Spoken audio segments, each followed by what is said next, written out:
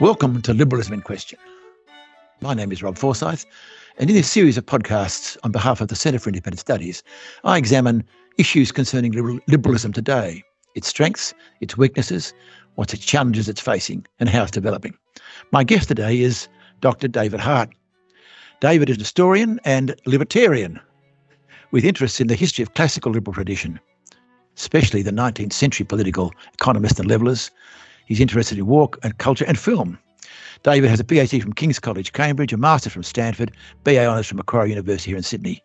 David has taught in the Department of History at the University of Adelaide in South Australia 15 years before he moved to the US, where he designed and built an award-winning website entitled The Online Liberty of Liberty for a non-profit foundation.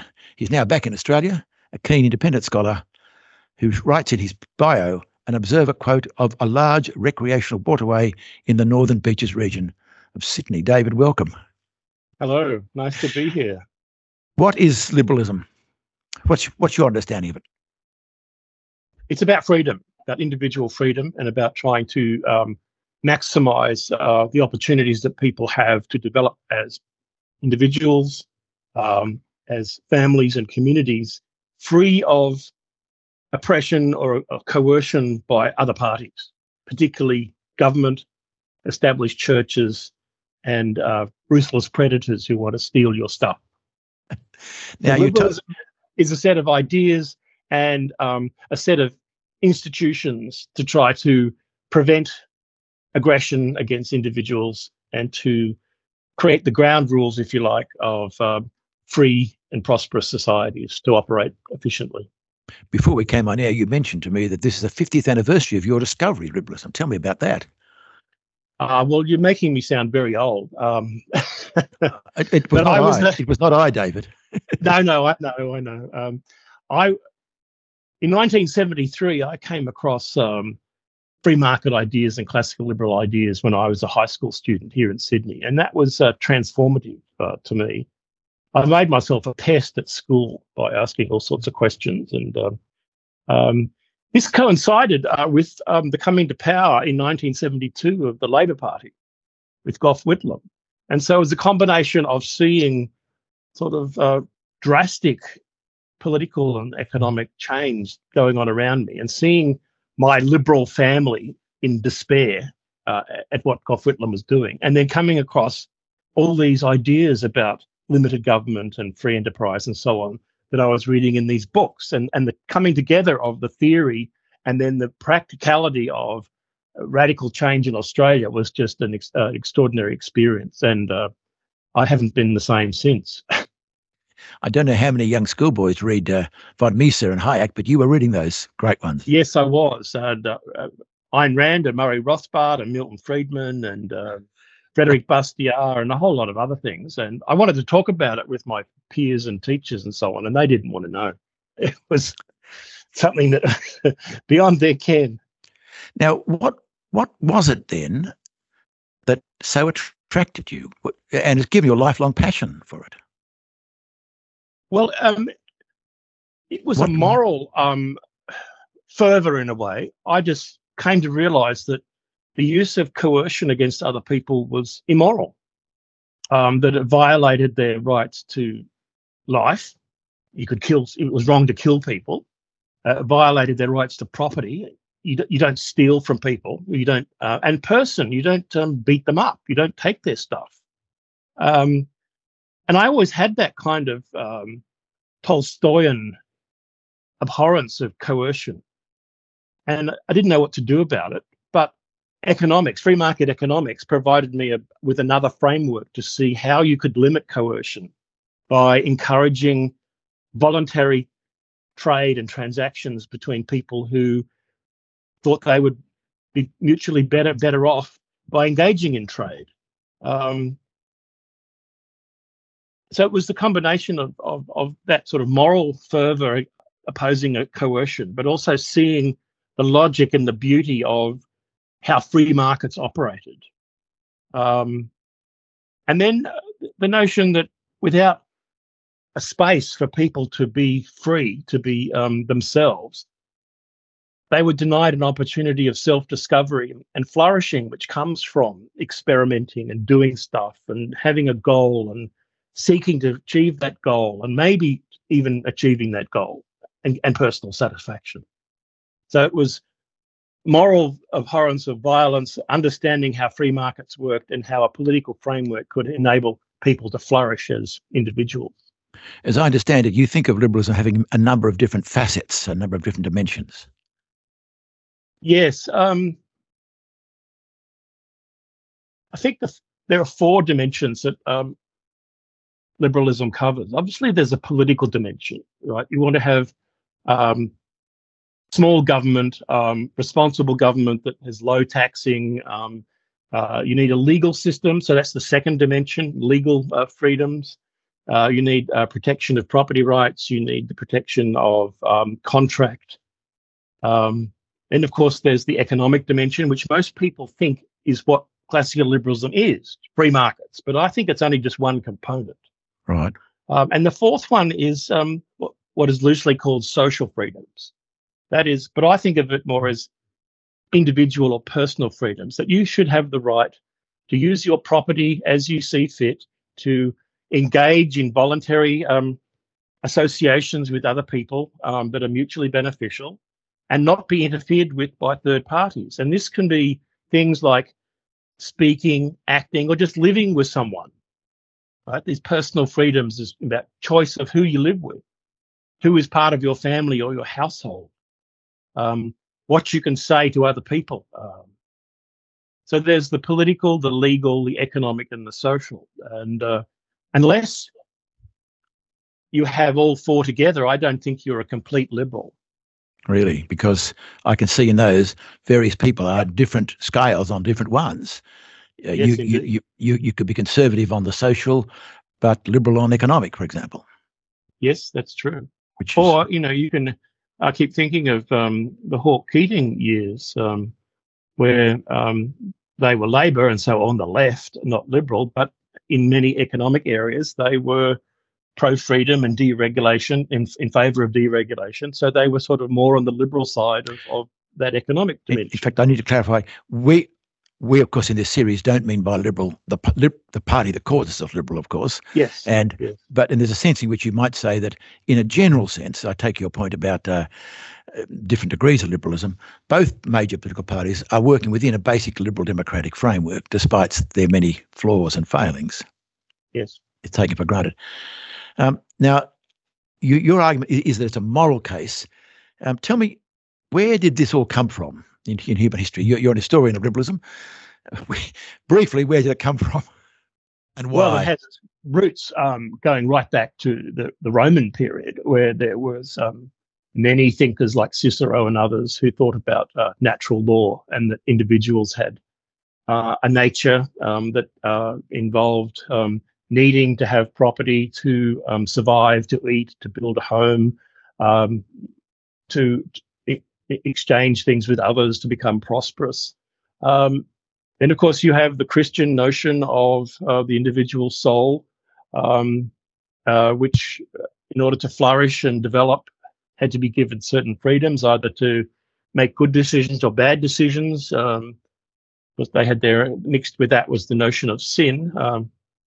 But so I think within Western tradition, there is this long history of 2,500 years, perhaps, of thinking about individual rights and freedoms, and that this is where the moral dimension is quite strong. Of course, back in the Roman and early Christian period, they had no understanding of free markets or the theory of prices and so on.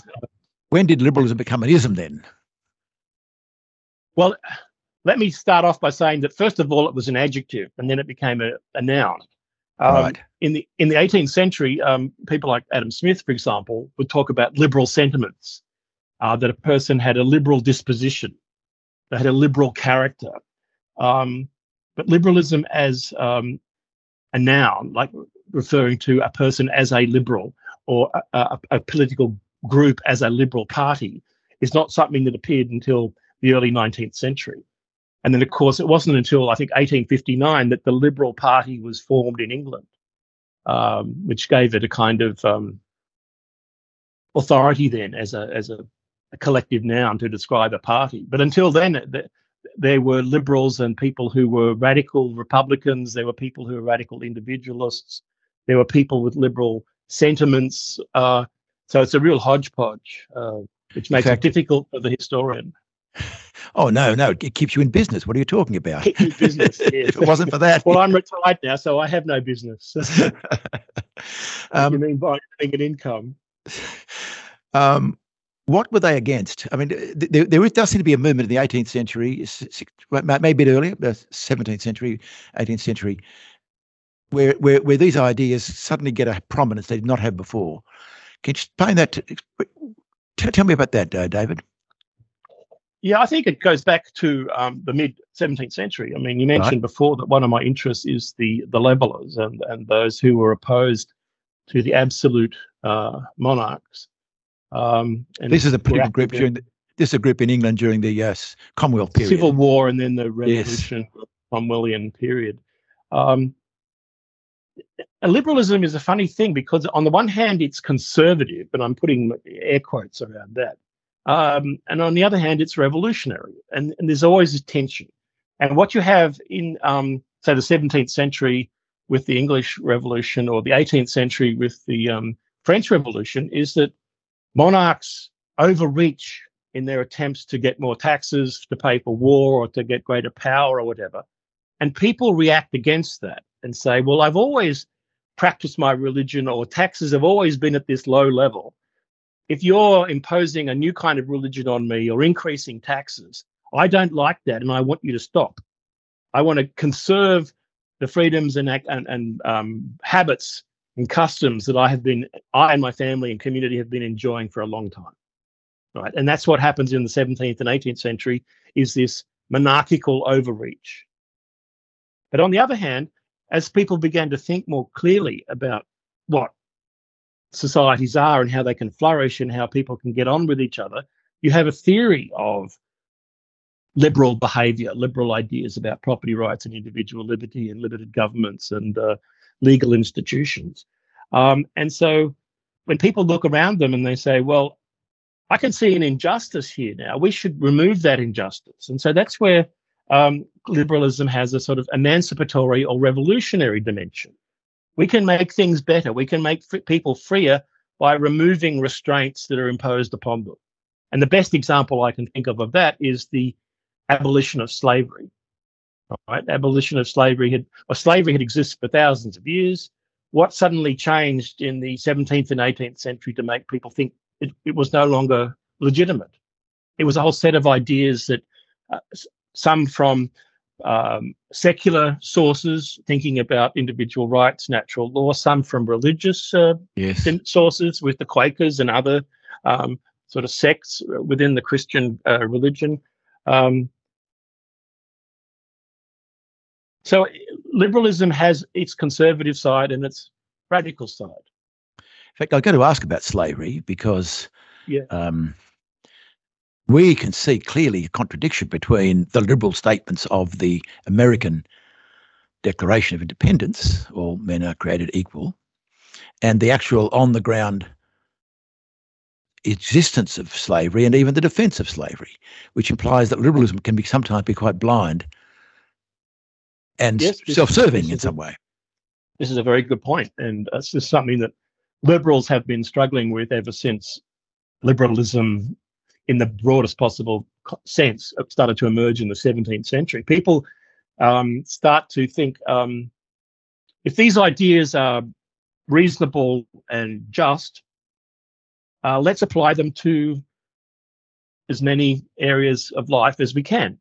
And that's where they start to uncover injustices. For example, John Locke didn't think that rights applied to Jews and Muslims.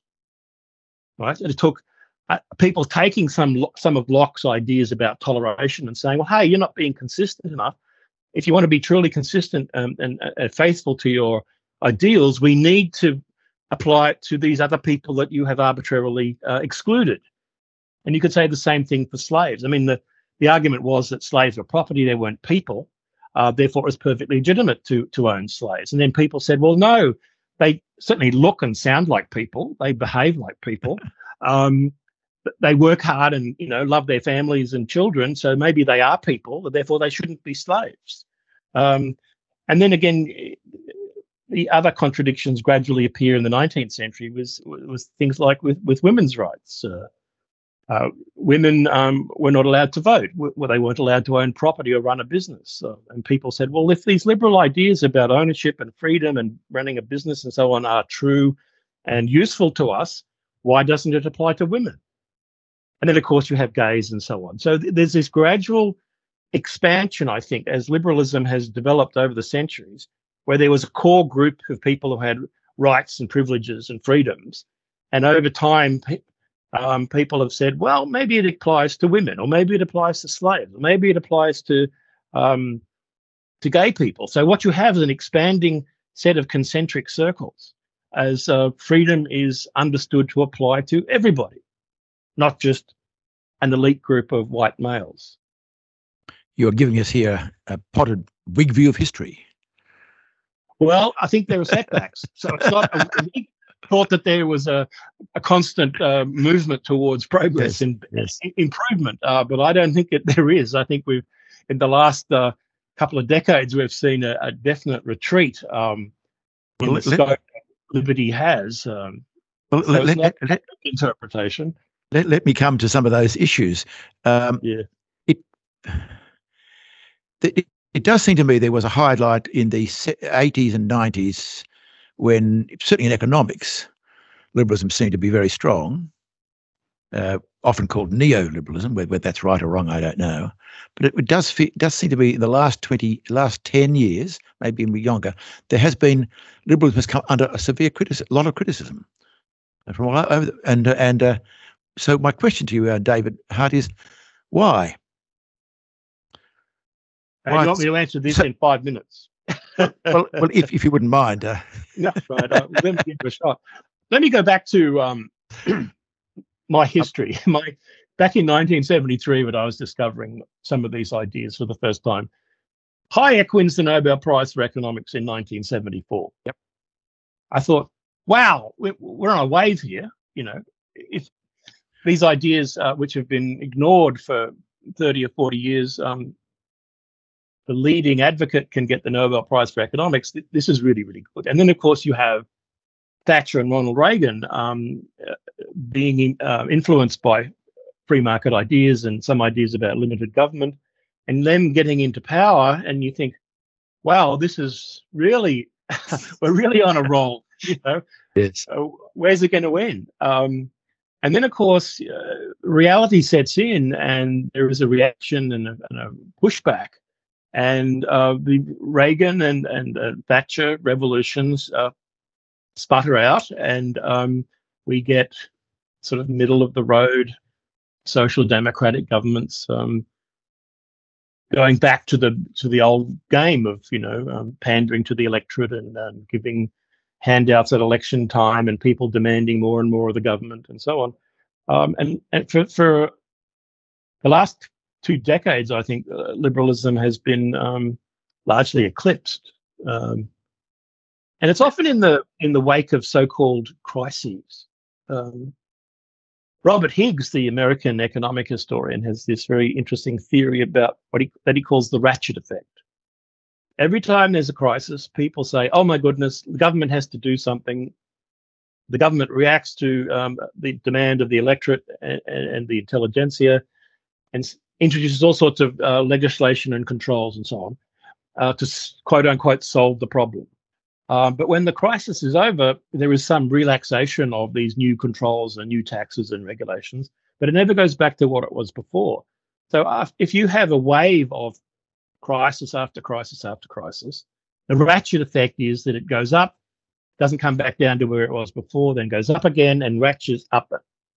And we've been seeing a classic example of that since the 9/11 attacks in the US, the global financial crisis of 2009, and now, of course, with the COVID lockdowns. And liberalism, I think, is very much on the back foot. Now, some people wisely and some people unwisely blame inherent weaknesses in liberalism itself for this problem. I'll get, here in Sydney, there's a commentator who defined neoliberalism as what's good for business is good for the country, and then complained about crony capitalism being a result of liberalism. Now, but could you? This man is a learned economist. Could you correct him? My view is that's not neoliberalism. That's something else, sneaking in as liberalism, isn't it?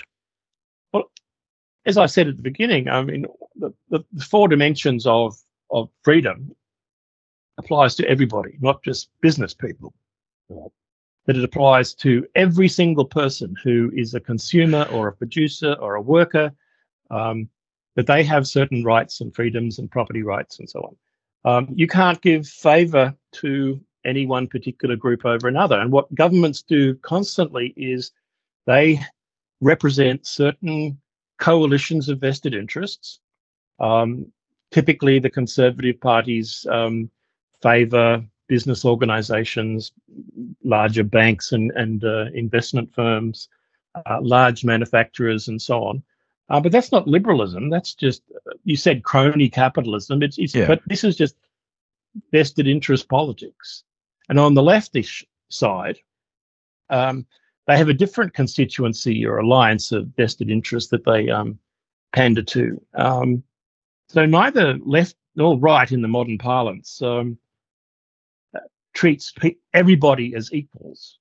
Some are favoured over others. But I would say a consistent and true liberal is interested in each and every individual's rights to life, liberty, and property. No favouritism, no partisanship, no special deals, level playing field, equal rules for everyone, and you succeed or fail according to your own merits.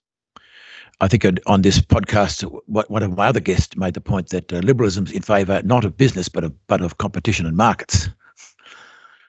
Well, that's only one side. I understand. But in other words, rather than being pro-business, it means no, let business thrive, but let them compete, let them fight it out fairly. Well, they're not really fighting. What they're doing is it's rivalrous. I prefer the term rivalry to competition, right? The only way to make money in a truly free market is to satisfy the consumers, give them what they want, or even more than they want, at a price they can afford, and you keep your costs down and you can make a profit.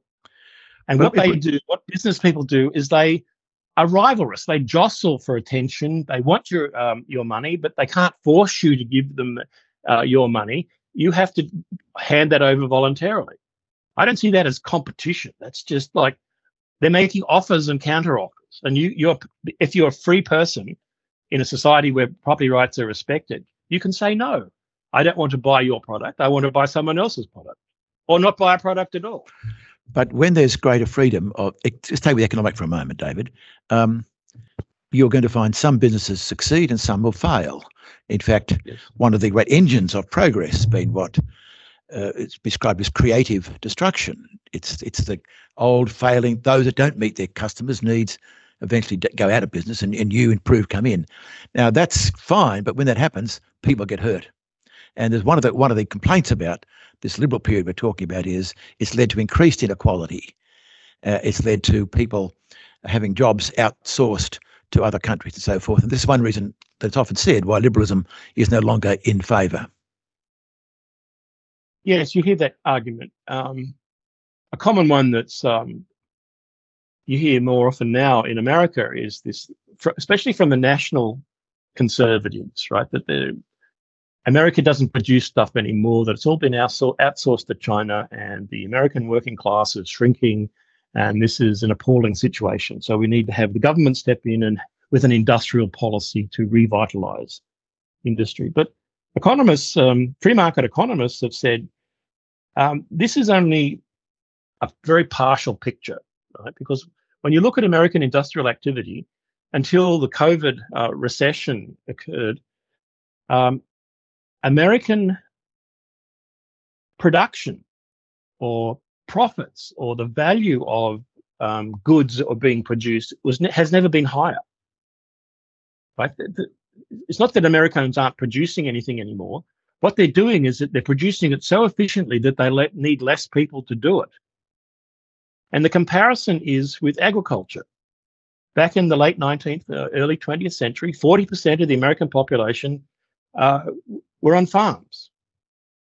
Today, the output of agricultural products is so much more than it was in 1900. But it requires, 1/20th or 1/40th of the personnel. So what's happened is that there has been this shift from agricultural employment to other employment. And in the case of America, it was through industrial employment, first of all. Now it's through services. But we don't know where the next area of expansion will be. But we know from the past that every time productivity increases, innovation occurs, scientific and technological development, some people are made worse off, but the vast bulk of the people are made better off. We can't predict that. It's just a fact of life. We can immediately keep going. Sorry, David. The other thing is that if another sort of set of arguments would be that why is it that people stop buying products that are made by, say, national manufacturers? Right? Say there's a car industry in Australia that produces an Australian-made car, and people don't want to buy that car anymore. But they use their consumer choice to say, well, no, that no longer suits my needs at that price. I want to buy some other car, or not buy a car at all. But what the government, in its national industry policies, will say, well, we need to keep manufacturers of Australian cars in business. We need Australian workers who work in Australian manufacturing plants to stay in business. So we're going to force the consumer to buy Australian-made cars, whether they like it or not. We're going to coerce them. Now, that's terrific for the owners of the Australian car manufacturing industry. It's terrific for the workers who work in those factories, but it's a bum deal for the consumers. But the question is, all change hurts someone and benefits another person. Sometimes those choices are voluntary. People say, well, I don't want to buy from your shop anymore. I'm going to go to the shop down the street. Should the government then force you to buy your groceries from the place you used to buy them so that person can stay in business? Or do I have the freedom to go down the road and buy it from some new competitor? David, would you agree there is always a place for some coercion in society?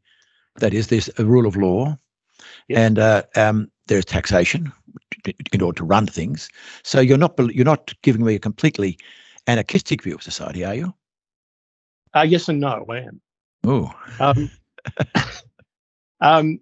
The question about coercion is you want to try to keep it to a minimum, right? There's always coercion taking place. Sometimes it's done privately by robbers and thieves and muggers.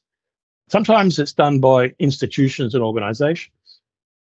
The question is, if you want to be consistent in your desire to see coercion reduced, you need to look at where are the major sources of coercive activity.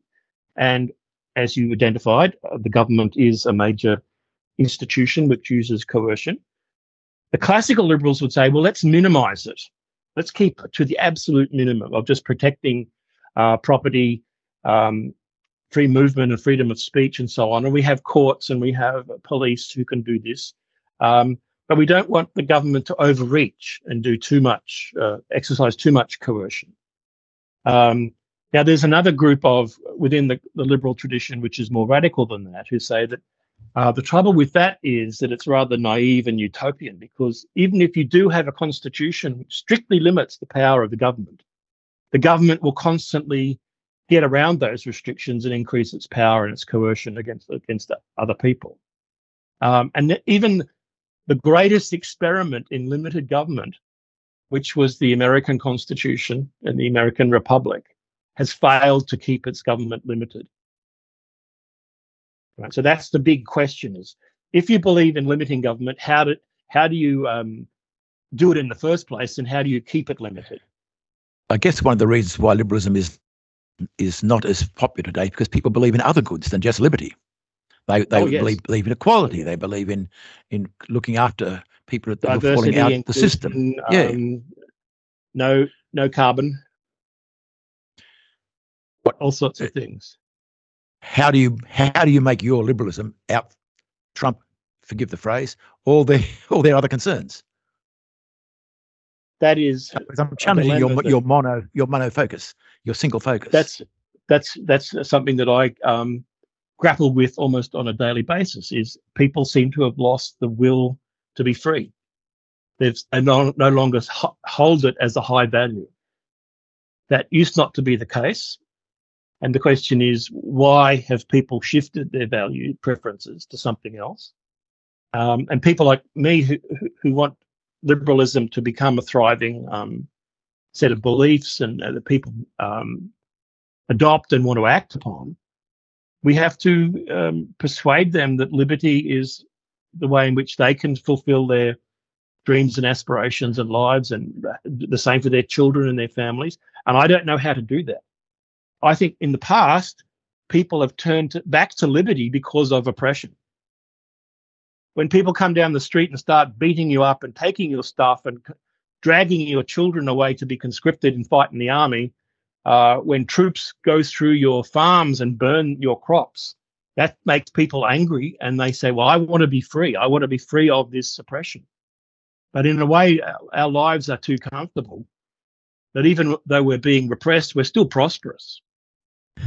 So why should we be free? My argument will be, will you be even more prosperous? You'd be able to flourish even more if you were free. But people don't see it that way. Let me change the topic just very slightly. One of the great reasons for liberalism in the West was in order to deal with the problem of pluralism, of religious and philosophical pluralism. And that's why it does seem to come after the terrible wars that raged through Europe after the challenges of the Reformation and so forth. And that means that liberalism, at least in some views of it, does not have a big picture view. It deliberately avoids answering the big questions of life. It leaves that up to others, into institutions and individuals. Do you see liberalism as that kind of constrained, or do you see it as a vision of life? Are you big L liberalism or small L liberalism? Well, actually, the discussion that that takes place in libertarian circles in the US is between thick libertarianism and thin. Thin, that's the word. Okay, yes, that's thick and thin. You know, I know it's going to be very hard to persuade a lot of people to adopt my views about experimentation, toleration of diverse views, an openness to hearing criticism, and so on. That's a very enlightened, 18th century enlightened view. But I think we can talk to people who radically differ from us and saying, well, if we want to live together peacefully and not get in each other's way, here are some basic rules about respecting each other's property and about respecting each other's lives. So even if you disagree with everything I think about concerning religion, we can still, go about our business without getting in each other's ways. Now, that's sort of like thin liberalism. It's just a basic framework, a set of rules to minimize coercive conflict and friction, if you like, between groups. But I think personally that there is a thicker form of liberalism, which is that being a thoughtful and critical person about how we should live our lives means that we should try to abstain from coercion. We should respect other people's right to do similar things with their lives. That we should not just leave them alone, but also have some kind of common feeling for them, right? That these are our fellow human beings who have feelings like us, who have aspirations like us. We share certain things about wanting to be prosperous, to see our families flourish. We want to have friends and neighbours that we get on with, not constantly fighting and shouting at each other. So I think those ideals of how a good life can be lived, a good free life can be lived, is something that I would like to try to persuade people to adopt as for their own life philosophy. But it's not necessary for us all to believe that, for us to have a minimal liberal society where people don't kill each other, steal from each other. But I'd like to live in a community that had shared values, that we can joke about the same thing, for example. We don't So have to support the same football team, but we can all joke about things. This is a bit where you started, but a bit where you started, David Hart, when you said that for you it was a moral case for liberalism. It was not just practical; it was a moral case that first moved you to see the value of liberalism. Our time drawing to an end. You've been rather pessimistic about how the world's gone on liberalism. Do you remain pessimistic? In the short term, yes. I think we're facing a whole series of really severe crises where no one is talking about liberal solutions to these crises. And as I said before, people don't even value liberty as highly as they once did. So I don't see much hope in the near term. However, I'm a Hayekian, I think, at heart, if you'll pardon the pun, that I believe that policies are the result of what people think. So the first thing to do is to change the way people think, and then hopefully they will act on those ideas and change the way they behave, change the institutions that they live in, change the way they interact with other people. At the moment, I think the spread of classical liberal ideas is at a very low level, a kind of stasis, where we're not making much progress. In fact, the opposite is happening. But I'm also fairly hard-headed, I think, in that bad ideas produce very bad results, and people eventually hit a wall of reality. They don't like high taxes. They don't like the collapse of the electricity grid. They don't like, having to obey every single command and order from some bureaucrat in Canberra. And I think they will eventually be forced to rethink some of their ideas. But that's a generational thing. So things have to get bad for people to rediscover the value of liberty. That's been the historical practice in the past. So I don't think how we're exempt from that. No, it's happened a little bit in Europe with the Russian invasion. Suddenly people are interested in values that it seemed to me they either took for granted or regarded as old-fashioned. Yes, but it's just a pity that crises like that have to occur for people to start to wonder. But you see, the way in which the intellectual climate is right now, people are more likely to say, well, the government should step in and do something for us, rather than, oh, maybe we need to think about what we think government should do. Yes. David Hart, thank you so much. You've been so stimulating and helpful. I'm sorry I've had to put your many years of thought into just this half-hour podcast, but thank you very much indeed. Much appreciated. Oh, well, thank you so much for having me on. This has been another podcast in the Liberalism in Question series here at the Centre for Independent Studies. I've been speaking to Dr. David Hart, retired historian and very active fighter still for liberty. Thanks for watching.